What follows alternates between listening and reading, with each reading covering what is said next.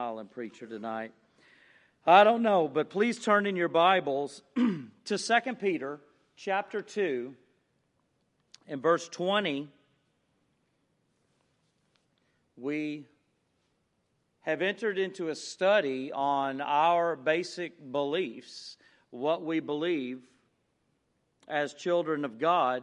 We talked about how we're saved and we know it. We have assurance. And then last week we talked about security that we have in our Savior. I have security in my Savior. And I said last week we're going to talk about it again. There's two phases to this security. So I'll just call this one tonight, I still have security in my Savior. Last week we shared 8 points from 8 passages in the Bible that we establish what we believe on in the fact that we have security. I mean, it comes from the Bible. That's where we get it. That's where we say we have security. I don't say we have security because Grandpa was a Baptist and that's what he believes. We believe it by what the Bible says.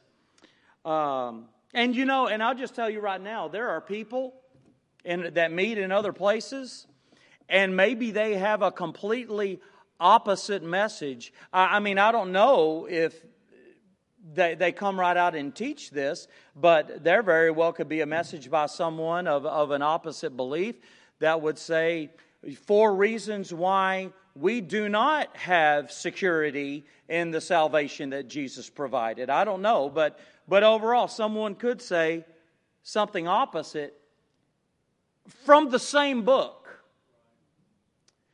And the issue with that is that there are no conflictions in the Bible. There is nothing that contradicts itself in the Bible. No contradictions whatsoever.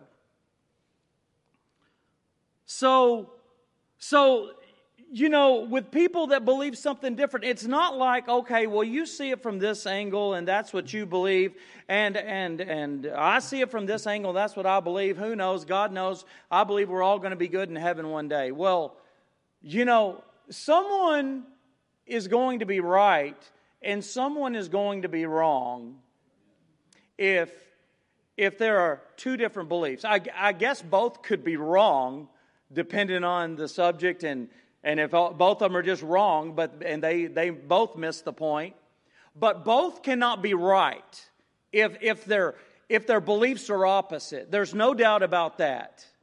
And so most likely one is going to be right, and one is going to be wrong. When it comes to reading and learning the Word of God, that is something for every single one of us to do. And look, take the Bible for exactly what it's saying, simply, unless it says something that appears to be different in another place.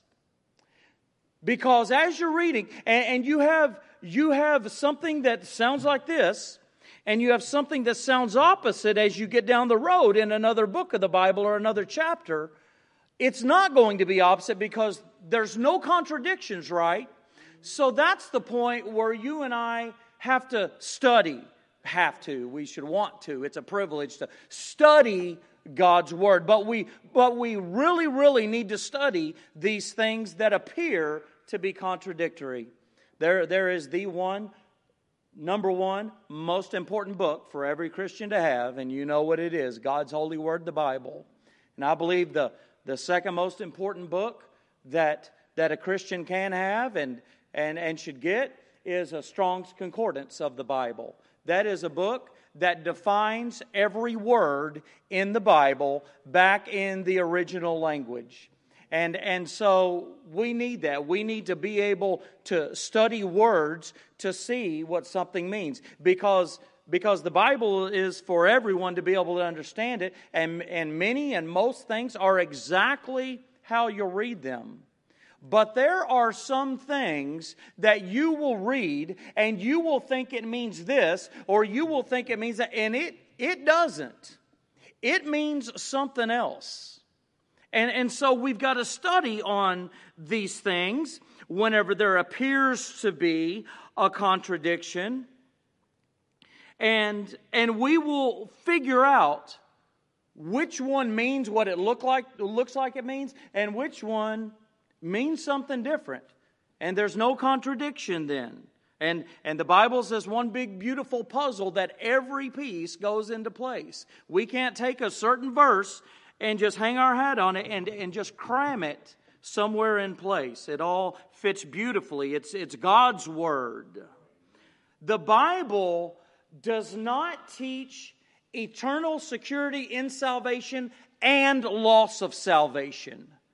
It doesn't teach both of those. It can't. That would be contradictory to one another.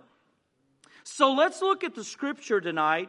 And what we talked about last week, we would share this week, are those Scriptures that people use and they say, this means you can lose your salvation. Now, we just brought out 8 sets of passages last week that grounded us in our security. So what do we do about verses that appear to say something different? Well, the first one here in 2 Peter 2:20 through 22, lose your cover, not your conversion. You can lose your cover, but not your conversion. What in the world does that mean? Well, let's read this and see. Verse 20. For if after they have escaped the pollutions of the world through the knowledge of the Lord and Savior Jesus Christ, they are again entangled therein and overcome, the latter end is worse with them than the beginning. For it had been better for them not to have known the way of righteousness than after they have known it to turn from the holy commandment delivered unto them. But it has happened unto them according to the true proverb, the dog is turned to his own vomit again, and the sow that was washed to her wallowing in the mire. These verses do not teach that one can be saved and then be lost. They do bring to mind something that you and I may have seen in people before. Those who get in a church routine. There are those who get in church, they start attending church. It might be a New Year's resolution. They might want to turn over a new leaf. They just are in this place where they want to feel like they're a better person, and they want to start getting active, and they do, and they're looking for a fresh start. They're not looking for a new heart, but they want a fresh start. Okay, and there's a difference. I mean, on the outside, someone can look like they're making all the right choices, but really on the inside, they remain unchanged. There are those who will look spiritual, but their soul is really lost. Maybe it's time a good minute for that joke that just come to my mind. What do you call a fake pasta? Imposter. There are those who are imposters of the faith, and they do not intend to join the faith. Some people want to be religious. People think they have their cake and they eat it too if they're just religious and they live a certain way in the world and they come and acknowledge God, and that's what they want. And look, they're an imposter though, okay? Because they will come in and they will hear the Word of God. They will sit and listen to the teachings of Christ. And they will not talk against them to you. They don't really contribute in it, but they won't talk against it to you. But they will not step out of their religious routine into a believing relationship. Judas Iscariot. Judas followed Jesus. He professed Jesus as his Lord and Savior. He was baptized. He was the likable kind of treasurer type of the group of the disciples. And I mean, he went about through the motions of Christian service and Christian fellowship with the disciples. But he ended up betraying Jesus. And he repented with worldly sorrow, not godly sorrow. And then the Bible says that he went and he hanged himself. He ran in this circle of the disciples and Christians with a Christian vocabulary, but he wasn't born again. He practiced religion, but he was never redeemed. He never came into a relationship. You know, people can copy Christianity for a while. I've seen them do it, and maybe you have too. But they can't keep on continuously. My dad has another saying he used to say, and that is, you can paint the well whatever color you want, but eventually the true water is going to flow. And that's the person that we have here. This is a person in Adam. Someone in Adam will never overcome their sin nature. And I speak of Adam as Adam was the first man, and he passed on sin to every single one. Okay, and so we're all cursed by the sin of Adam. We all have a sin nature because of good old Uncle Adam. And some people want to do the best they can as Adam. Granddaddy said they just want to polish up old Adam and be the best that they can in their own ability. But they will never overcome the sin nature in Adam. Only in Christ can one overcome the sin nature. Peter is not speaking of someone in Christ here. He is speaking of someone in Adam here. And he goes on to speak of a dog. And he goes on to speak of the pig in verse 22. Man, the life of dogs today. Man, they eat hamburgers and tacos and pizza and chicken nuggets, and they lay on the couch and they watch TV, and they go to the door when someone knocks to greet them, and they even sleep in the bed at night. Nobody's going to admit that probably, but somebody snuggles with their dog in the night. And these dogs are like people now. But you know what? Ultimately, they're not. A dog is a dog. Dog's always going to be a dog. People will pay a considerable amount of money more for their flooring in their house if it's the type of flooring that will hold up to a dog being a dog and doing what a dog does on that floor. Huh? Cousin Steve says something to the effect of this: a dog's going to be a dog. You can do whatever you want to a dog, but that dog's going to be a dog. You can bathe up a pig. You can put foo-foo juice on that pig. You can dress it up just as pretty as you want. But just as soon as that pig can get to the mud, he is headed to the mud, and he will eat the worst slop, the worst smelling slop. My neighbor used to pour beer in the pig's slop. I mean, it was the most disgusting looking and smelling stuff. That pig loved it. And no matter how pretty you make your pig, that's what it wants. That's where it's going to go. And what are we saying by all this? What's the meaning of all this? A person can adopt some new habits. A person can do the best they can. They can put on a religious show without being redeemed. It happens, and people do it. And it will show up that they are unchanged and they are still dominated by the sin nature. None of us are perfect, but there is a change in power. Look, we are saved from the penalty of sin, and we are being saved from the power of sin, and one day from the presence of sin. But we're being saved from the power of sin right now. The saved have been changed. We're not trying to turn over a new leaf. We've received new life in Christ. We are not trying to be reformed. We have been transformed by the Lord Jesus Christ and His salvation. We're not trying to get a new start. We're not trying to be somebody new. We are somebody new in Christ. We are no longer who we were. We're no longer who we used to be. The old me is running so close behind me and always wanting to catch up and always wanting to take over what I used to be. I mean, I just feel like I'm 1 inch in front of, I feel like I'm the matador 1 inch in front of the bull all the time.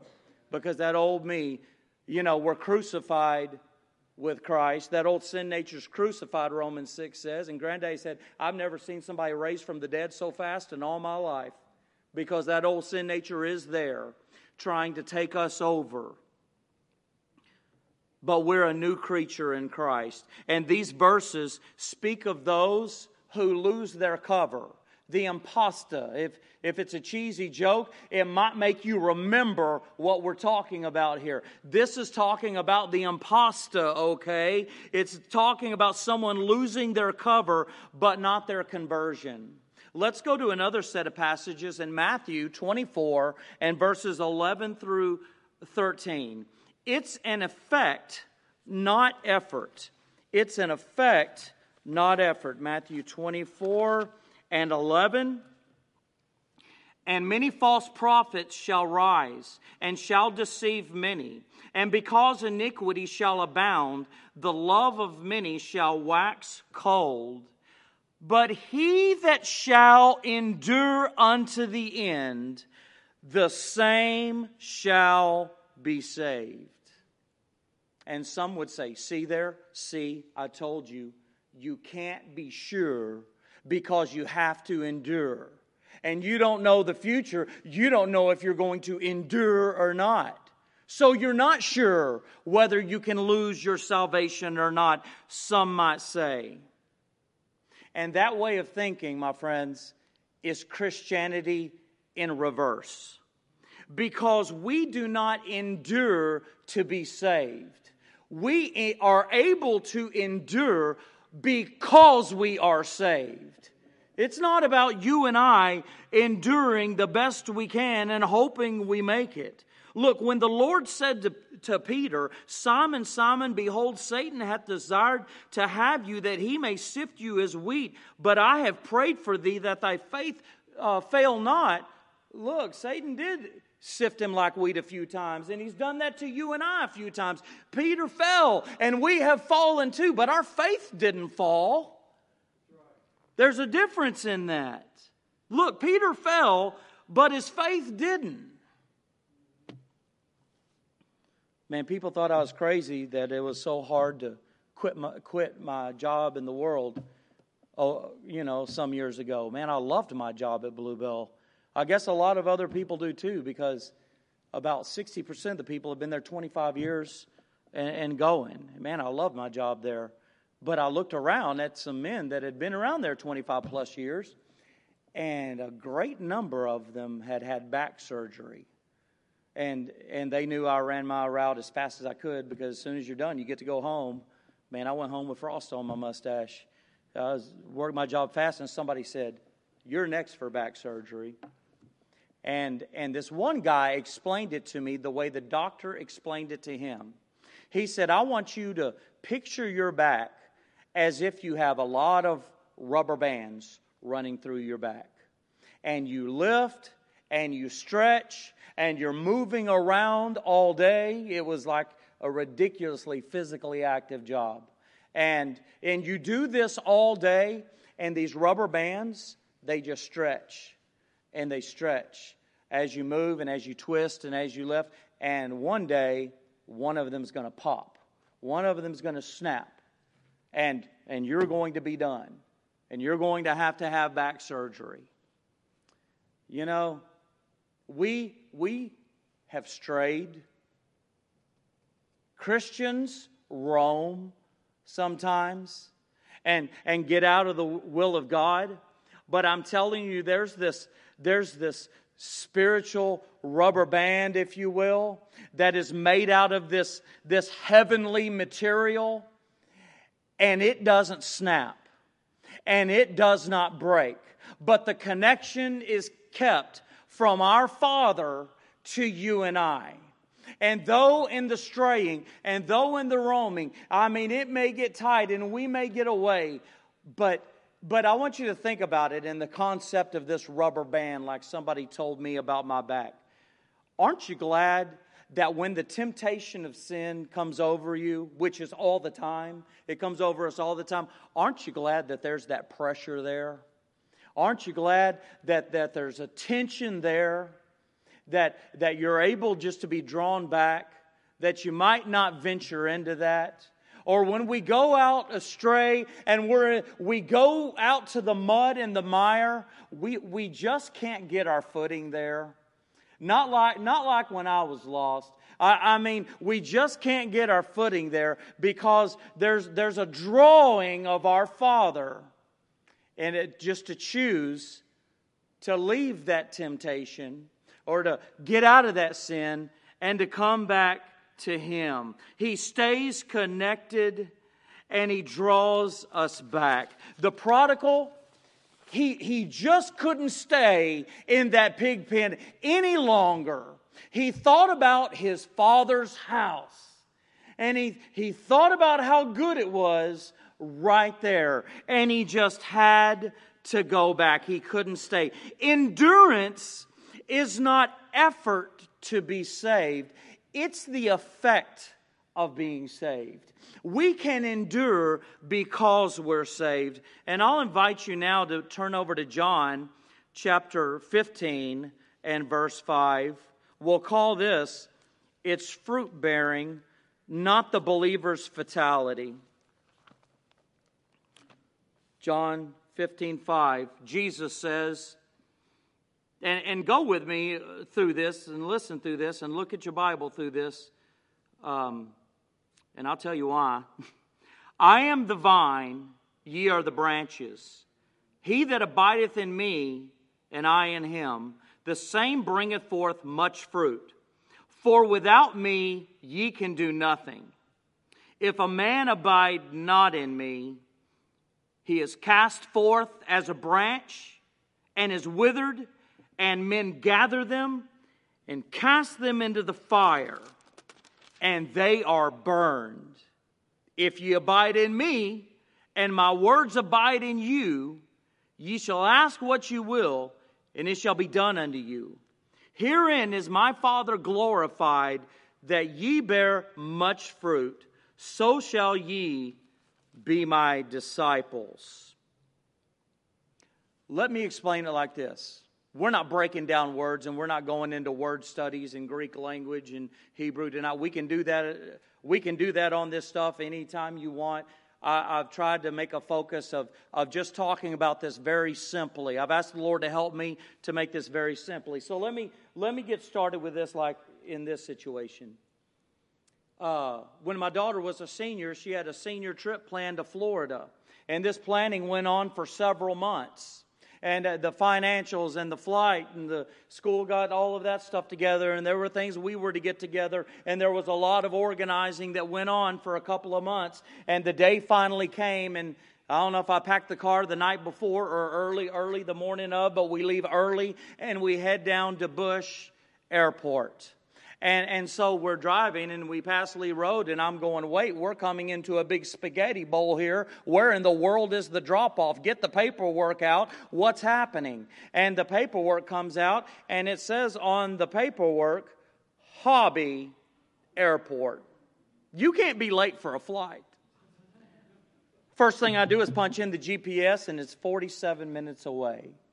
And all of the details were in place. But we had the wrong airport. I say that to say this.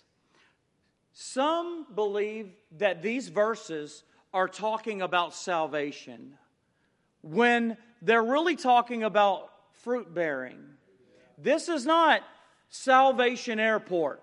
Some have flown into Salvation Airport with these verses, but It's really across town at Fruit-Bearing Airport. And so we have to get the subject right according to the context, look, of what's being said here, okay? Because the subject of the text is not the way of salvation, but works in salvation. These verses are about the bearing of fruit. They're not about the child of God and the believer's salvation. It's not about the believer's fatality of their faith. Look, for a Christian to fulfill their God-given purpose, it will be by the Lord comes to live within, the Holy Spirit lives within us, and from out of us is to blossom the things of God and the works of God, and to show that we're saved. Nothing better than growing some tomato plants or my sister-in-law's lemon tree or grapefruit tree and just seeing fruit all over it. Man, it looks like it's doing the max of what it's supposed to so many times. And that is our purpose, to be here and to live in the will of God, to do the works of God, to witness of Jesus Christ, and to bring glory to our God. That is our purpose after salvation. That is why we're here right now and we're not in heaven. Because we're to glorify God and to bear fruit. If we don't spiritually mature, if we don't grow strong, if we don't bear fruit, look, we could be benched in this life. Granddad said, I don't know about you, but I want to play on God's A-team. I want to be first string. I don't want to set the bench. But we will if we don't mature and we don't grow up and do spiritually what we're to do. We could be benched. We could be brought home early. I mean, if we don't know how to act here and what to do here, He could just bring us home. I used to go over to Wayne's every now and then across the street. And if my mom didn't approve of what she saw going, I guess I would go across the street, little kid, and I thought I was out of sight from here to the other side of the doors there. But Mama wouldn't approve. She didn't like it when we put the boxing gloves on in between the houses with the chain link fence and people standing back here and you were trapped in and you were just slugging away. Mama didn't like that violence. She wasn't like that. So she would bring me home. Hey, if you don't know how to act over there, I'm going to bring you home. And look, that's the same thing that happens with God's people sometimes. We don't know anything about it. I think about a friend who, before I was saved, I really never even thought about the Lord or the things of the Lord, but I started hanging out with my brother, and my brother hung out with this guy, and then after a couple of weeks of this guy hanging out with us and doing the things we were doing, which it wasn't good, I hear that he taught Sunday school to kids at First Baptist Church at Galena Park. And I'm like, wow, I went there about a dozen times. I went to VBS. Yeah, I went to VBS over there. Wow. And I got to thinking. I never thought about spiritual things too much. At least I don't recollect that I did. But I remember in that moment, wow, he's hanging out with us and doing what we're doing on Friday and Saturday. And then he's going and he's teaching Sunday school on Sunday. And one thing led to another, and I'm not going to go into detail. And I don't know the details. All I know is, to my mind, to the mind of many, it was really strange how that auto accident actually killed him. Now, I'm not saying I know that the Lord took his child home, but we know in Scripture that it's very possible, and He can do that. We can be benched. We can be brought home early. And what's definitely going to happen is we're going to suffer loss as a result of our unacceptable works.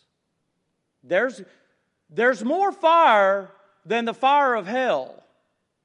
There's the fire at the judgment seat of Christ, which will try our works of wood, hay, and stubble, and gold, silver, and precious stone. And the wood, hay, and stubble is going to make quite a big fire. And the precious stone and the jewel, it's going to be refined through the fire. But there is going to be a fire one day for the Christian, at the Christian's judgment. 1 Corinthians 3:15 says, if any man's work shall be burned, he shall suffer loss, but he himself shall be saved, yet so as by fire. These verses are a wake-up call for the Christian to fulfill their purpose and to bear fruit in life. They're a warning for the Christian not to be careless and to be weak and to be unfocused in fruit bearing. To not bear fruit is to suffer loss in heaven, not to lose heaven. Okay? Last one. It's rejecting, not being rejected. Turn with me to Hebrews chapter 6. And I'd really like you to look at these verses with me. Hebrews 6, 4 through 9. For it is impossible for those who were once enlightened and have tasted of the heavenly gift and were made partakers of the Holy Ghost and have tasted the good word of God and the powers of the world to come, if they shall fall away, to renew them again unto repentance, seeing they crucify to themselves the Son of God afresh and put him to an open shame. For the earth which drinketh in the rain that cometh oft upon it, and bringeth forth herbs, meet for them by whom it is dressed, receiveth blessing from God. But that which beareth thorns and briars is rejected, and is nigh unto cursing, whose end is to be burned. But, beloved, we are persuaded better things of you, and things that accompany salvation, though we thus speak. These may be, saved, may be the best for last of those who believe you can lose your salvation. These are the select, the choice verses, I reckon, for those who believe you can lose your salvation. They're the big enchilada, if you will, for people who believe this a certain way. These verses are given credit for having the greatest clarity that one indeed can lose their salvation. First of all, and I hate to do this, but I'm going to do it because I see it so clearly in here. First of all, let's go ahead and entertain that angle from just a second. Let's go ahead and entertain that angle that these verses mean that you can lose your salvation. There's something very, very clear in this from that angle. And that is, if you could lose it, it would be impossible to get it back again.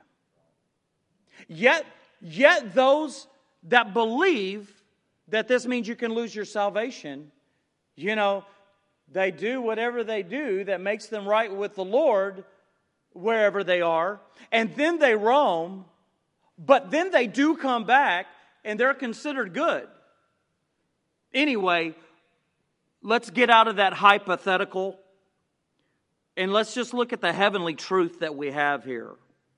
Because when we go from the imaginary in this to the reality of this, we see that this speaks of those who have been presented with the good news of the gospel of Jesus Christ, which Paul says is the power of God unto salvation.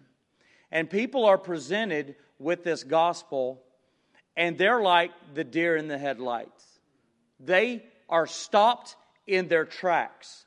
They are clearly convicted of their sin. They are convicted of their need. They understand their lost condition and that hell is before them any moment. I mean, life's uncertain when we leave here tonight. And so when, for someone to get saved, they must first realize that they're lost. And so this is someone who realizes that they're lost and hell is before them. Maybe they have spent time in the worship service. They have sat in the sanctuary of God while God's people have worshiped, and they have sang praises to God's holy name, and they have heard the Word of God. And maybe there have even been some gatherings, some Christian fellowship gatherings they've gone to, and it's undeniable that the people of God are different to them than the people of the world. It is very real to them that the Lord is living in these people and has made them alive, and they see their very need.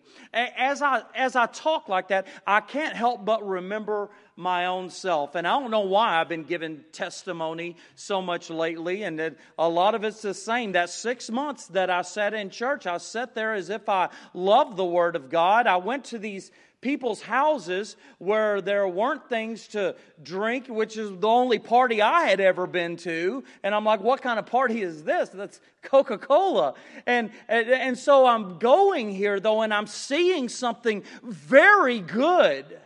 And I'm liking it, okay? And so okay, let's fast forward to that morning that I was saved, because I had been setting in on ministries with a couple of guys, and they weren't able to teach the kids because I'm constantly asking them questions. And so one thing led to another, and June 20, 2004, right there in Sunday school that morning, I was saved by the Lord Jesus Christ.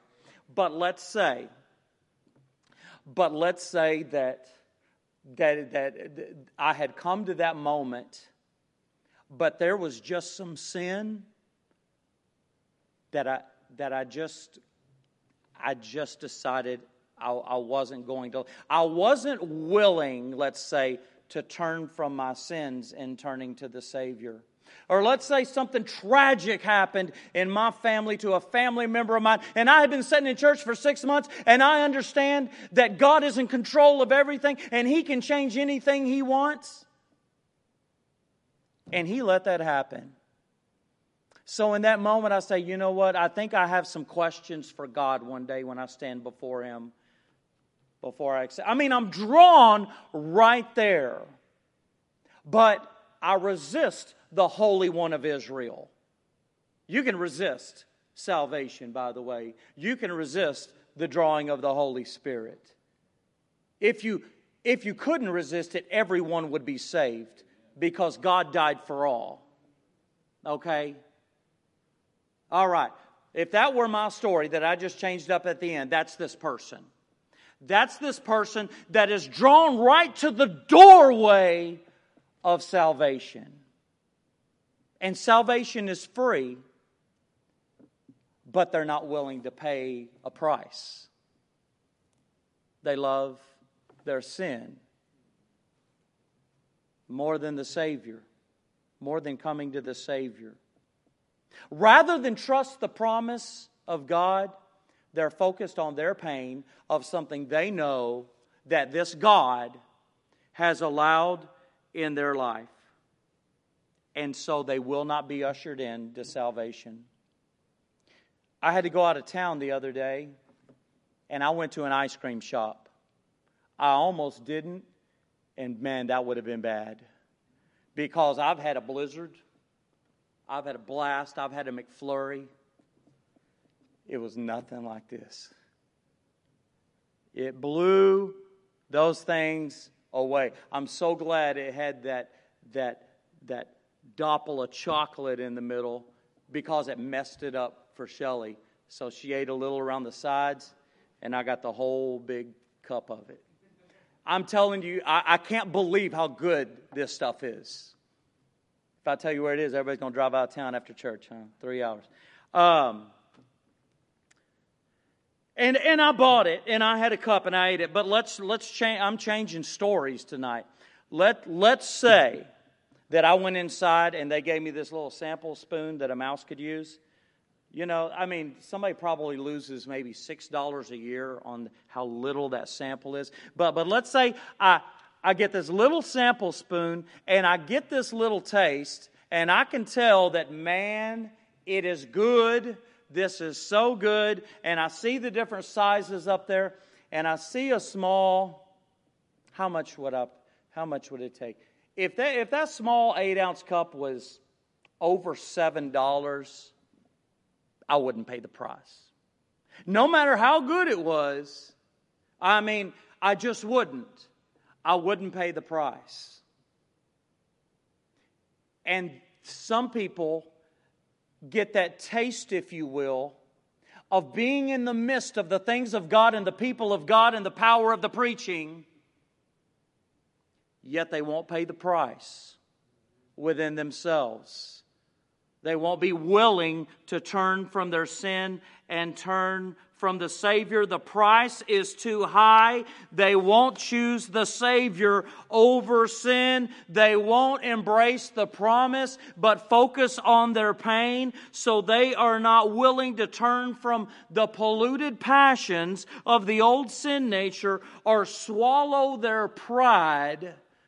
Oh, how pride is such a tool of the devil that helps to keep people from coming to salvation in Jesus Christ. And they make a clear decision to reject God's holy salvation through His precious Son. And this person may not have the opportunity to ever be saved again. We don't know who that is. Don't ever stop witnessing to anybody. But they won't have that opportunity again. This is not about the saved being rejected and losing their salvation. It's the danger of one rejecting the Lord's salvation. Once you are saved forever. That is the quality and that is the characteristic of this product of salvation.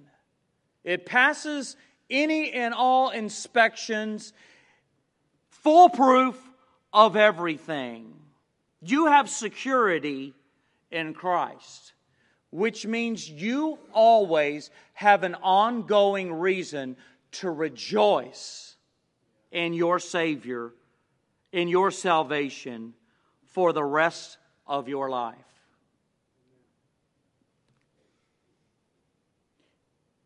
If you're listening tonight or if you're here and you're not saved, I do hope these verses scare you to death. I really do. If they do, that's an issue going on in your soul, and that's the love of God reaching out to you. Because though I hope you're scared to death,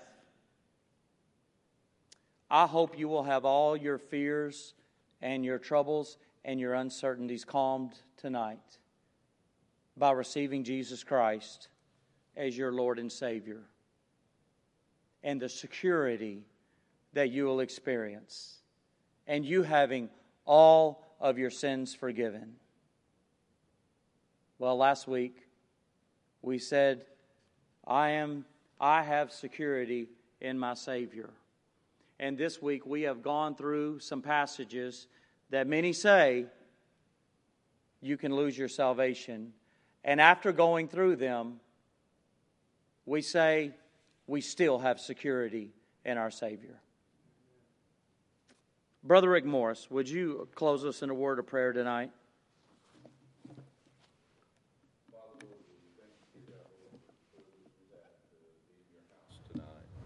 Father, Lord, I thank you for our great salvation that we have.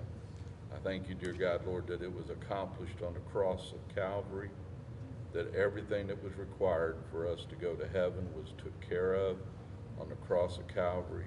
And then, dear God, Lord, that you sought us out through the power of your Holy Spirit, using maybe brothers and sisters in Christ, people around us, but you brought us to an understanding of our need for Christ, our lost condition, and then, dear God, that you saved our souls. And Father, Lord, that we have a security that can be confident in because it had nothing to do with us. It had everything to do with Jesus Christ. Lord God, I thank you for the power of the Holy Spirit. I thank you, dear God, Lord, for the ministry of the church and what a blessing it is to be a member of one of your Lord's churches, and Lord God, to be able to serve you and to worship you and to minister to others through it.